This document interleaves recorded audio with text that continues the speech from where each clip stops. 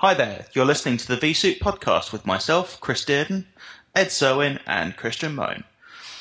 This is an audio-only podcast, as I'm sure you don't want to watch three nerds staring at a webcam. You might ask yourself, what is vSoup? It was an idea started, as doubtless many were, over a beer in Copenhagen during VMworld 2010. For a virtualization podcast from us end users. Why soup? Well, why not?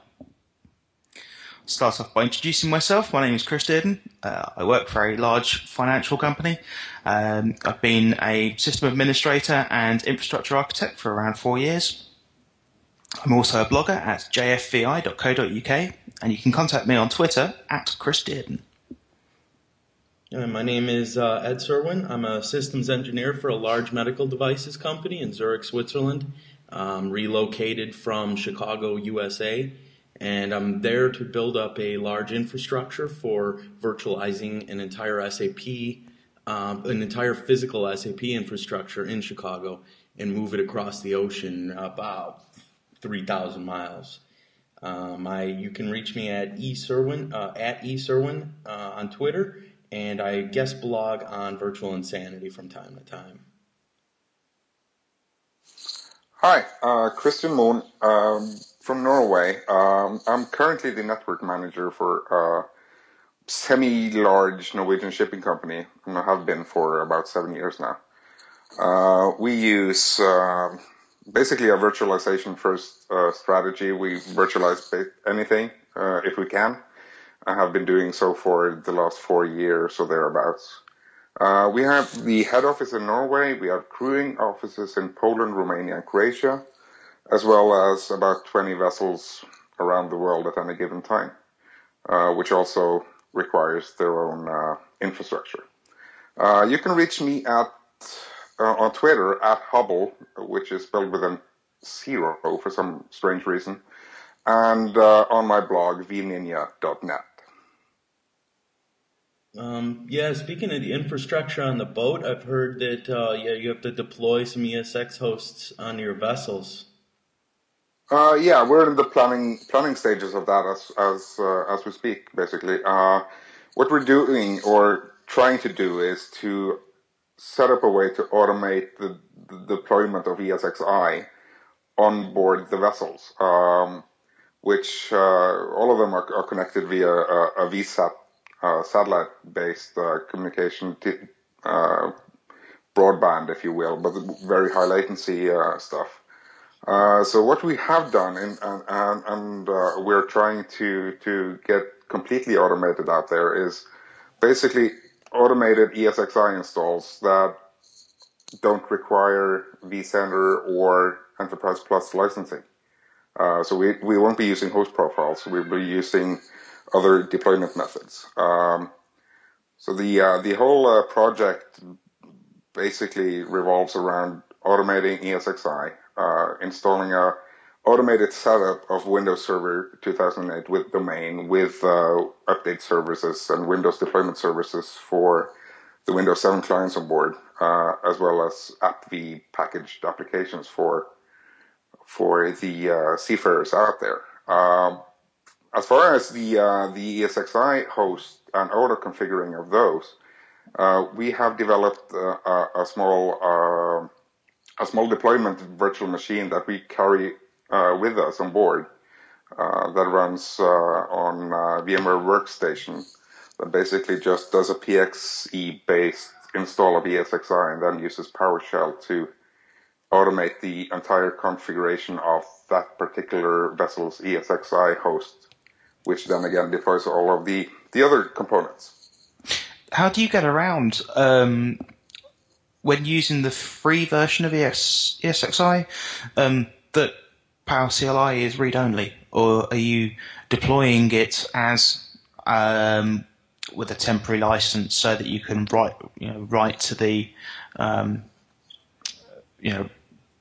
host via a PowerCLI interface? Or yeah, that's what we're doing is just utilizing the license that you get with ESXi. So you have 60 days or whatever, and then use PowerCLI to just configure it. This is a one-time only requirement for us. We'll be backing up the the VMs after that. So what we're doing is using the free version, but using the temporary license to get the Power CLI stuff going. That's quite cunning because obviously otherwise there's some fairly heavy limitations of the free version. What did you use about with the Windows boxes?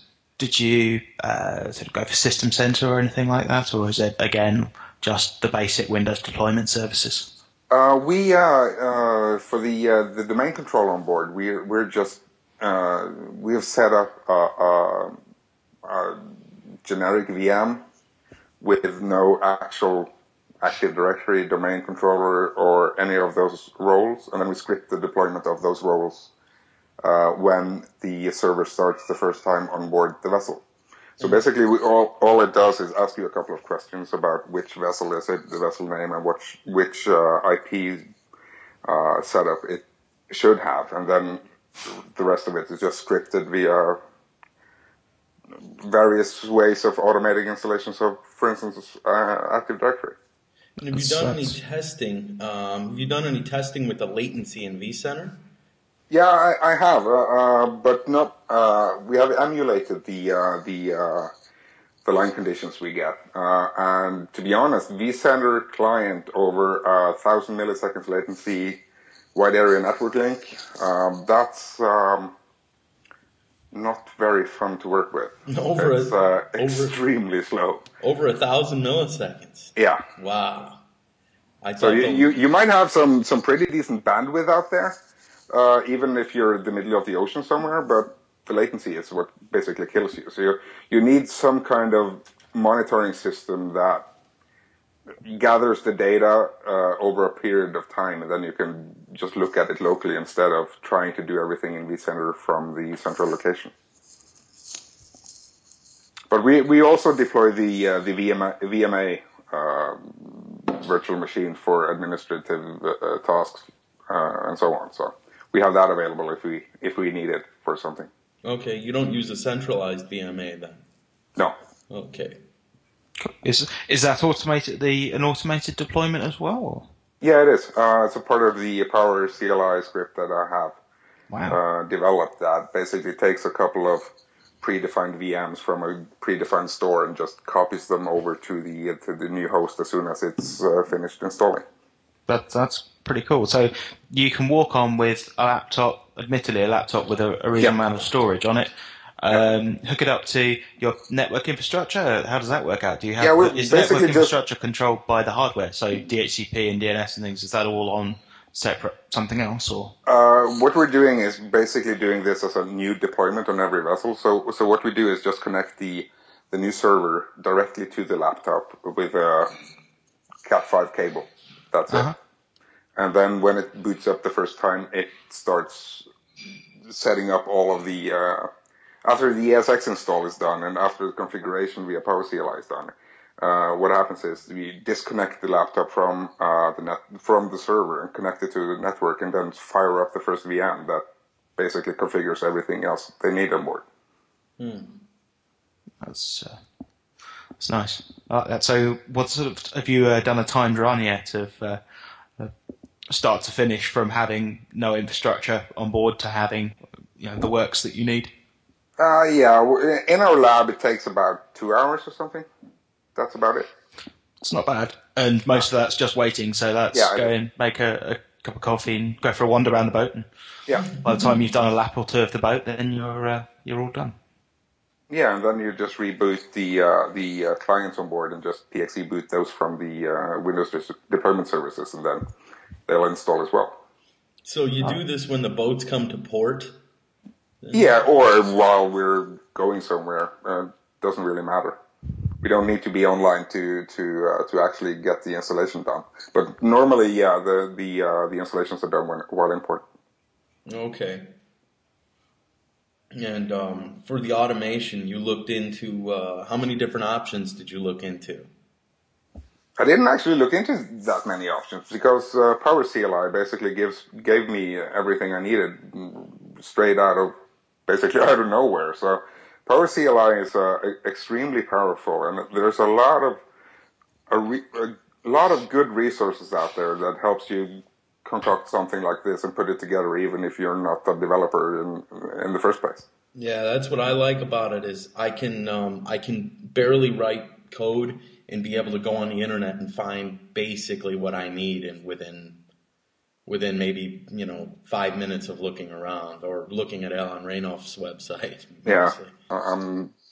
I was just starting to write a blog post about it actually a few hours ago, trying to outline everything, and it should be pretty cool. Yeah. For automation, we've looked at a way that you're automating a deployment, but a lot of people have already got their environments deployed, and I guess for some people, if you spend a lot of time on the deployment side of it, but you have a fairly static environment, then that time might not be so well spent. What else? What else do you think you could automate on a more day-to-day basis?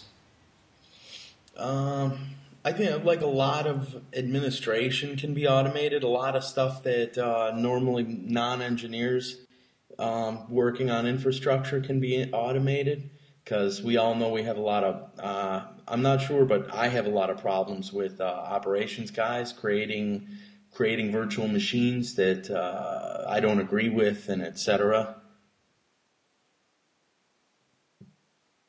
Do you guys experience any of that? I'm working in such a small environment that basically everything is done by me anyway. So if someone screws up and creates VMs that aren't authorized or whatever, it's basically me. Um, so, but there's a lot of cool stuff you could do with automation, especially reporting wise and whatever. You could look at the Power Packs from Al Renouf that has a lot of really cool reporting abilities. Like you could report if a VM has snapshots, and you can schedule the whole health check script that he has created, and get an overview of your infrastructure every morning in your mailbox, which could potentially highlight a lot of hidden issues in your infrastructure that you weren't actually aware of at all without automation or paying very close attention. Yeah, with Power CLI, I have an automated script that runs every day that looks for snapshots and orphan snapshots because we've had a few issues in one of our bigger clusters with about 300 VMs before, and that's really helpful because we can automatically start to remedy the problem before it becomes a problem. Orchestrator, yeah. Never actually used it, but I know a bit about the company that VMware purchased it from. It's actually a Swiss company, about maybe 15 minutes from my house here, called Dunes. They just made an automation product, and VMware purchased it for automating a lot of things within vSphere. However, I don't really have much experience with it because a lot of the script you have to write and a lot of the automation that you have to it's like a whole other programming language. I've heard of some people using it really intensely. However, to be 100% honest, I'm not sure if it's going to stay on now that that Power CLI is such a good automation option. But anybody else have any experience with Orchestrator? Not really, mainly because of lack of Java skills. The one that seems to be getting some attention within my environment is Microsoft System Center of Harless. It's a product that Microsoft purchased and are sort of releasing as part of System Center in the not too distant future. And it's a general orchestration product. The way it works is you've got various plugins and power packs for it, and notably a VMware one. And we've had some success creating a sort of a self-provisioning portal with it. Not quite to the full private, quote unquote, private cloud scale, but it's getting pretty close. And the integration with SharePoint and some other sort of bits and pieces on it. So that seems to be getting some traction.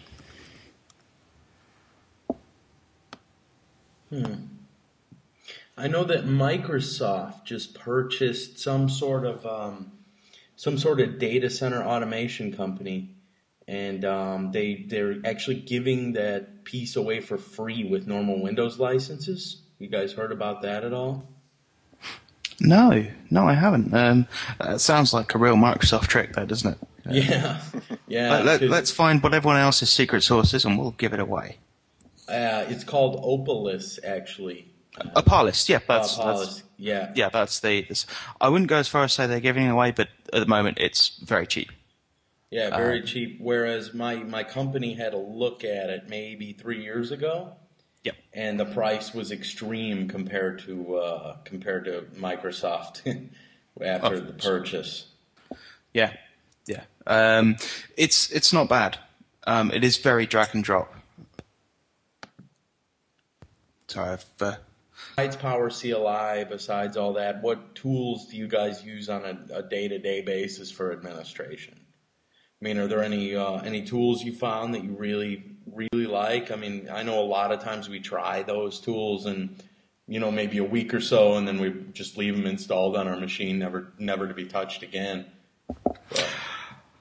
Well, I suppose it's not really much of an automation tool, but the vkernel product suite. So that's one of the big ones.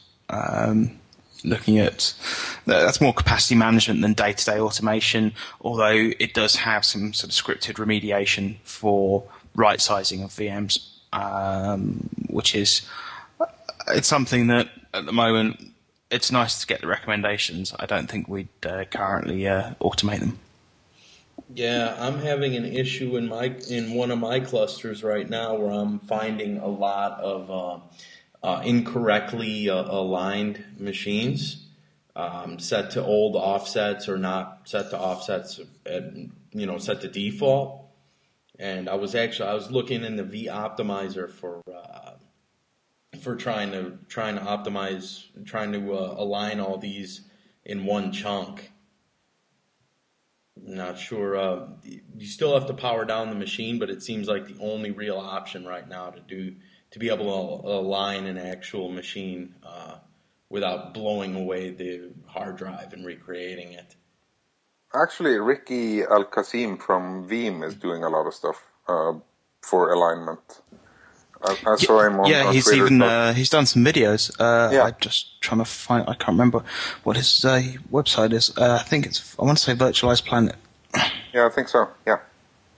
Really, I'll have to check into that then, because I'm seeing a lot of. I remember NetApp used to recommend an alignment of 32, and when most of the other storage arrays I use is 64. Yeah. And some of the virtual machines we carried over are 32, starting to see some performance issues on them. Want to get them aligned to 64.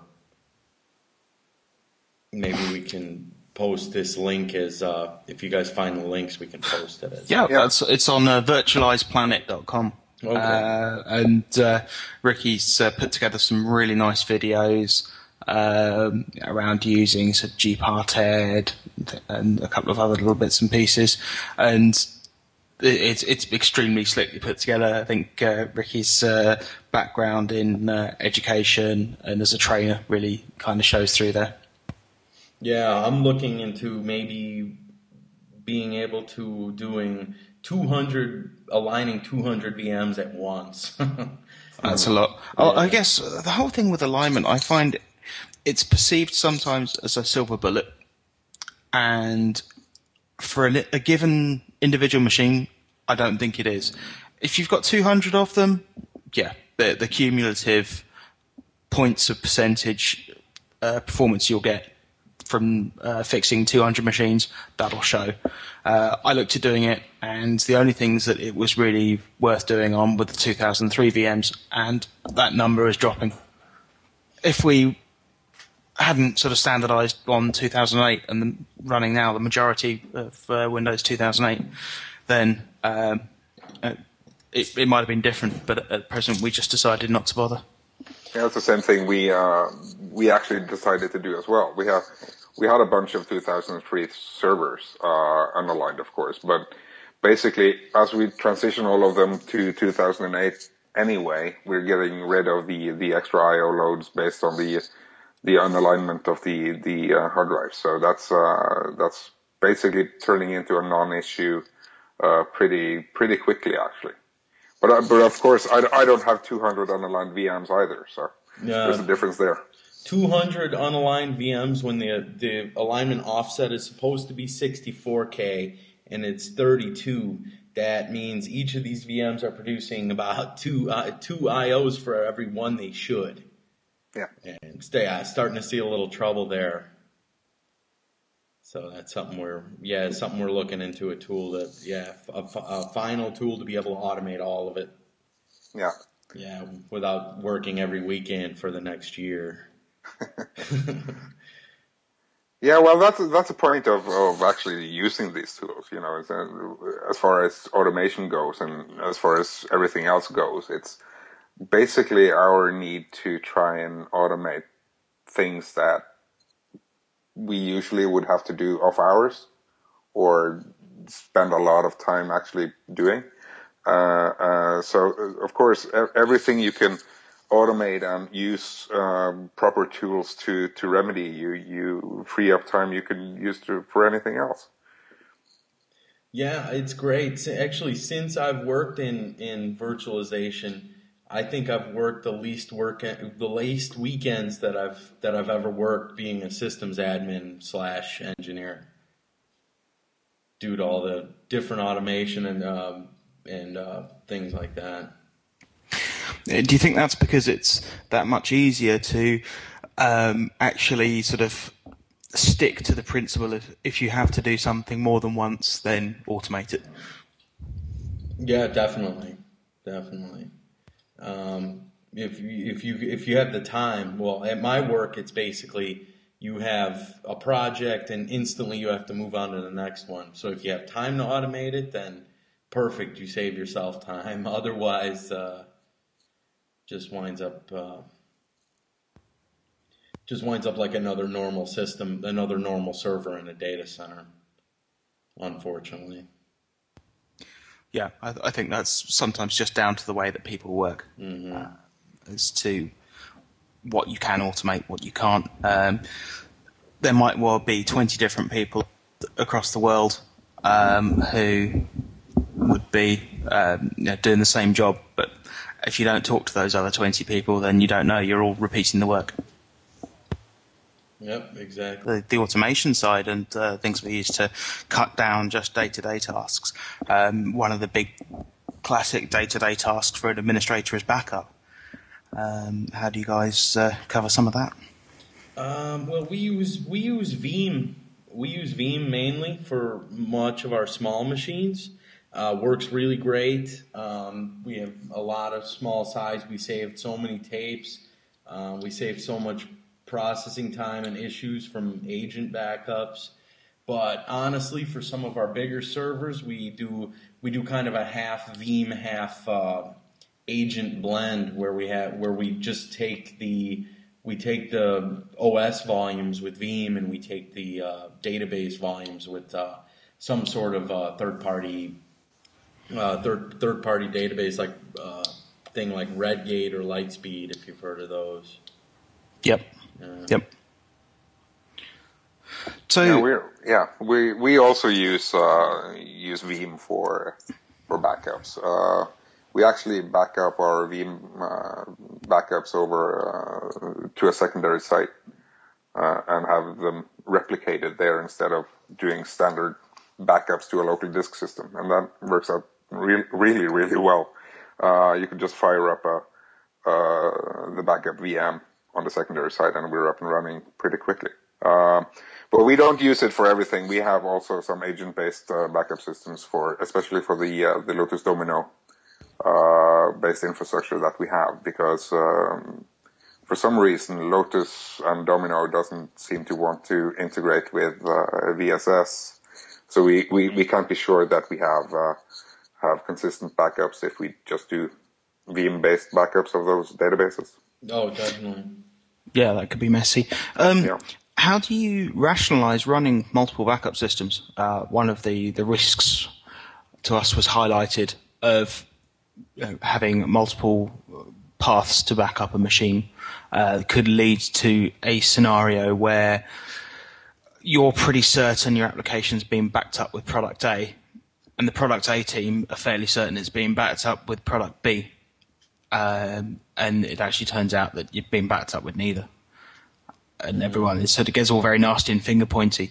Do you think that that there needs to be a better set of controls and checks in place to monitor how you're backing up? Or? Yeah, I'd like to see everything through one pane of glass. I'm in the middle of an issue right now where we just implementing new backup for our SAP environment.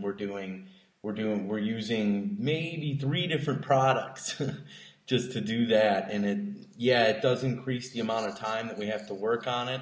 But my idea on backups are one size does not fit all. It would be great to see everything through one pane of glass, but for the time being, my thoughts on backups are until some product comes along that does everything, I need to split it up. Yeah. Well, I think there are products that will do everything. It's just they're not in your budget, and they certainly weren't in ours either. Certain things like Tiscali, Net Backup with every plugin known to man purchased for it. Yeah, that will back up everything. But unless you've got $500,000 lying about that you just fancy wasting, that you're not going to implement it when you can get 3 solutions that'll do that product for a fifth of the cost. And the problem is with a lot of those all-in-one solutions is they're still behind in time. They're still using VCB, and me personally, I'm not a big fan of VCB. Yeah. By choosing that one size fits all, the so-called panacea, you're preventing yourself from choosing best in breed. Because best in breed, by its very nature, can't do everything. It has to really focus on that one, and that's what companies like Veeam do very well. And by being at that cutting edge and being their best in breed, they just have to.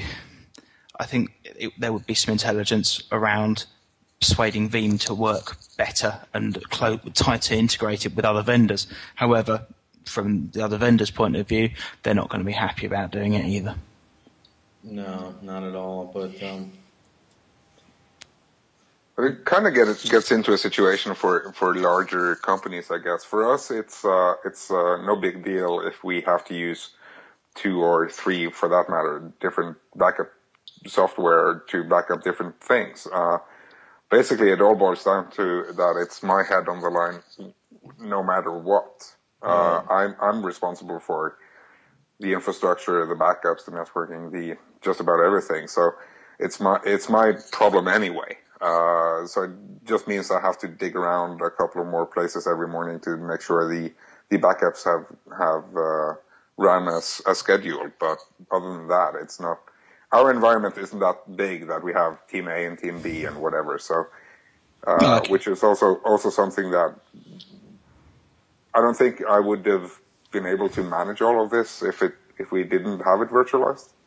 So that's also something to be said for the whole virtualization thing, is that you can actually manage with fewer resources, even though I probably shouldn't say that because I'm pushing our company to get more resources into our department. But hopefully they won't be listening to this, though. You never know. You never know. That's true. But yeah, I think just the risk of sort of management application sprawl, it is there, and particularly when you're trying to pick best in breed, you can end up with this massive array of applications that you might personally be a champion for and know exactly how to get the best out of them, and then for them to be very, get a lot of value out of from you personally. But if you have to train up a colleague or you have a new starter or for other reasons, there's a lot of applications you then have to get people on board and supporting.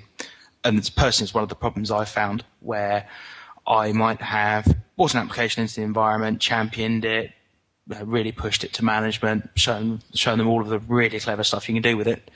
But I might have colleagues the other side of the world who they've probably used a different product at a previous employer, so they're not so keen on the product that I've picked. And trying to sell internally those best-in-breed solutions, I'm finding it's quite a struggle. Yeah, sure. To management, for me, I've found it easy to sell multiple different backup products, just because a lot of times they just worry about the bottom line. And it's pretty easy to say, hey, everything's cheaper and I can do it better this way. But I've come across actually some app owners that have complained, like, because some of our app owners check the backups and they say, oh, we have to check in 2 more places now because of this. This costs us an extra X amount of hours. And most of the time, management looks at the numbers and says, okay, spend a couple more hours looking there. So, do you find things like Veeam Enterprise Manager help you along with that? Veeam Enterprise Manager, is pretty good for, checking to make sure the Veeam backups are done, because, personally, that's me and a couple other guys on my team's responsibility. But when it comes to the SQL backups and stuff, that's a whole other team. Yeah. So we basically have to rely that our part's done and their part will also be done. Indeed, you need to have the two in place at once. Mm-hmm. There is one thing I would really love to see Veeam try to do, though, and that's move kind of into the physical backup of physical servers, where they would actually do a sort of a P2V backup of a physical box and store it virtually for disaster recovery kind of scenarios. Yeah, like an old school Norton Ghost type of thing. Yeah. Just back up that physical box, put it on a vSphere or data store somewhere, and I could just power it on if I need to. Yeah, and be able to do incremental image like that. Yeah. Would be great. That's true. Yeah, I think it's something that they know, because every blogger I know asks for the same feature. I think they've just got to work out the best way to do it without diluting, the fact that they do virtualization very well, or backups of virtual machines. Do they want to be known as something that does backups of VMs fantastically, and something that, well, I suppose if you have to back up a physical server, it'll do it, but can it be something they can rely on?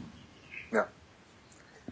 They have to, if they want to move into that space, they really need to do it well, because they have a reputation to take care of as well, and it's a good reputation they've worked hard to get.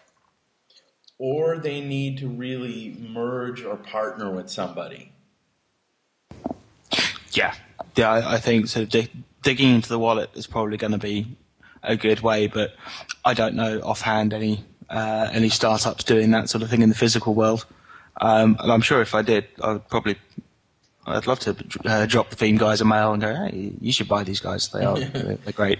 I don't know about you guys, but I love, I try to keep up with the number of startups, and it's hard work. And thankfully, things like Tech Field Day and just getting out there at the user groups, you do find out about some of these new startups. And there are some people with some fantastic ideas. And some of them, they're looking to develop those ideas so that they've got a product to sell. Some of them are looking to develop these ideas so they've got a company to sell.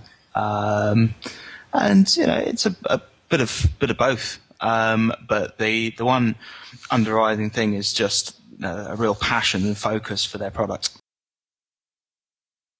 A little quick thing to finish up on of maybe, it's something we could probably talk for hours about. But just is 2000 more importantly, it's everyone says 2000X is going to be year of EDI, but is it going to be the year of the stack? Is it going to be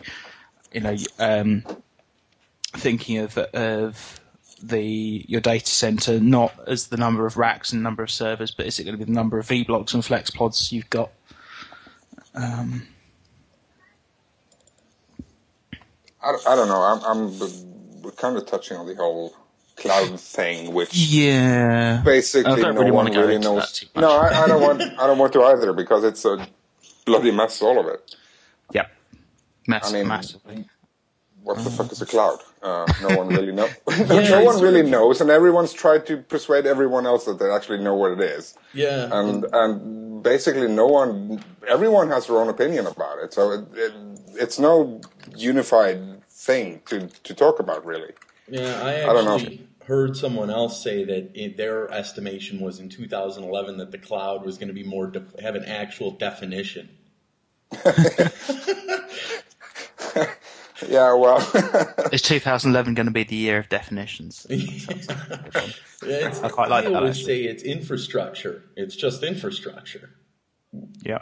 Cloud is what it always was. Like, well, a user doesn't know about an app. He just knows he uses an application somewhere in a data center. That could be defined as a cloud, whether it's a physical server, a virtual server. It doesn't... Yeah. It's just, that taken out to the next scale, really. It's kind of like your fractal perspectives. If you're looking very close and then you take a step back and then another step back, the picture stays the same. Yeah. I don't think anyone cares about the cloud that much, basically, because we're not Gartner. at least not the end users. They don't give a damn. They don't care. No, absolutely. It doesn't matter for them where their data is or where it's accessed from, as long as they get access to it. And it's fast enough for them. Yeah. Exactly. But for us guys, it has something to say. I mean, it's either we manage it or we manage someone who manages it for us. But other than that, it doesn't really care that much where stuff are, where the stuff is. I mean, well, I don't know. It's a weird thing. I don't know. No, that's pretty true. That's pretty true. It's for people. Do you care where your Gmail servers are? No, not really. No. You assume they're secure. Whether they are or not, that's a different matter. You won't know until they aren't. So yeah, that's a problem with it. You won't know anything until it's actually someone figures out that it isn't secure.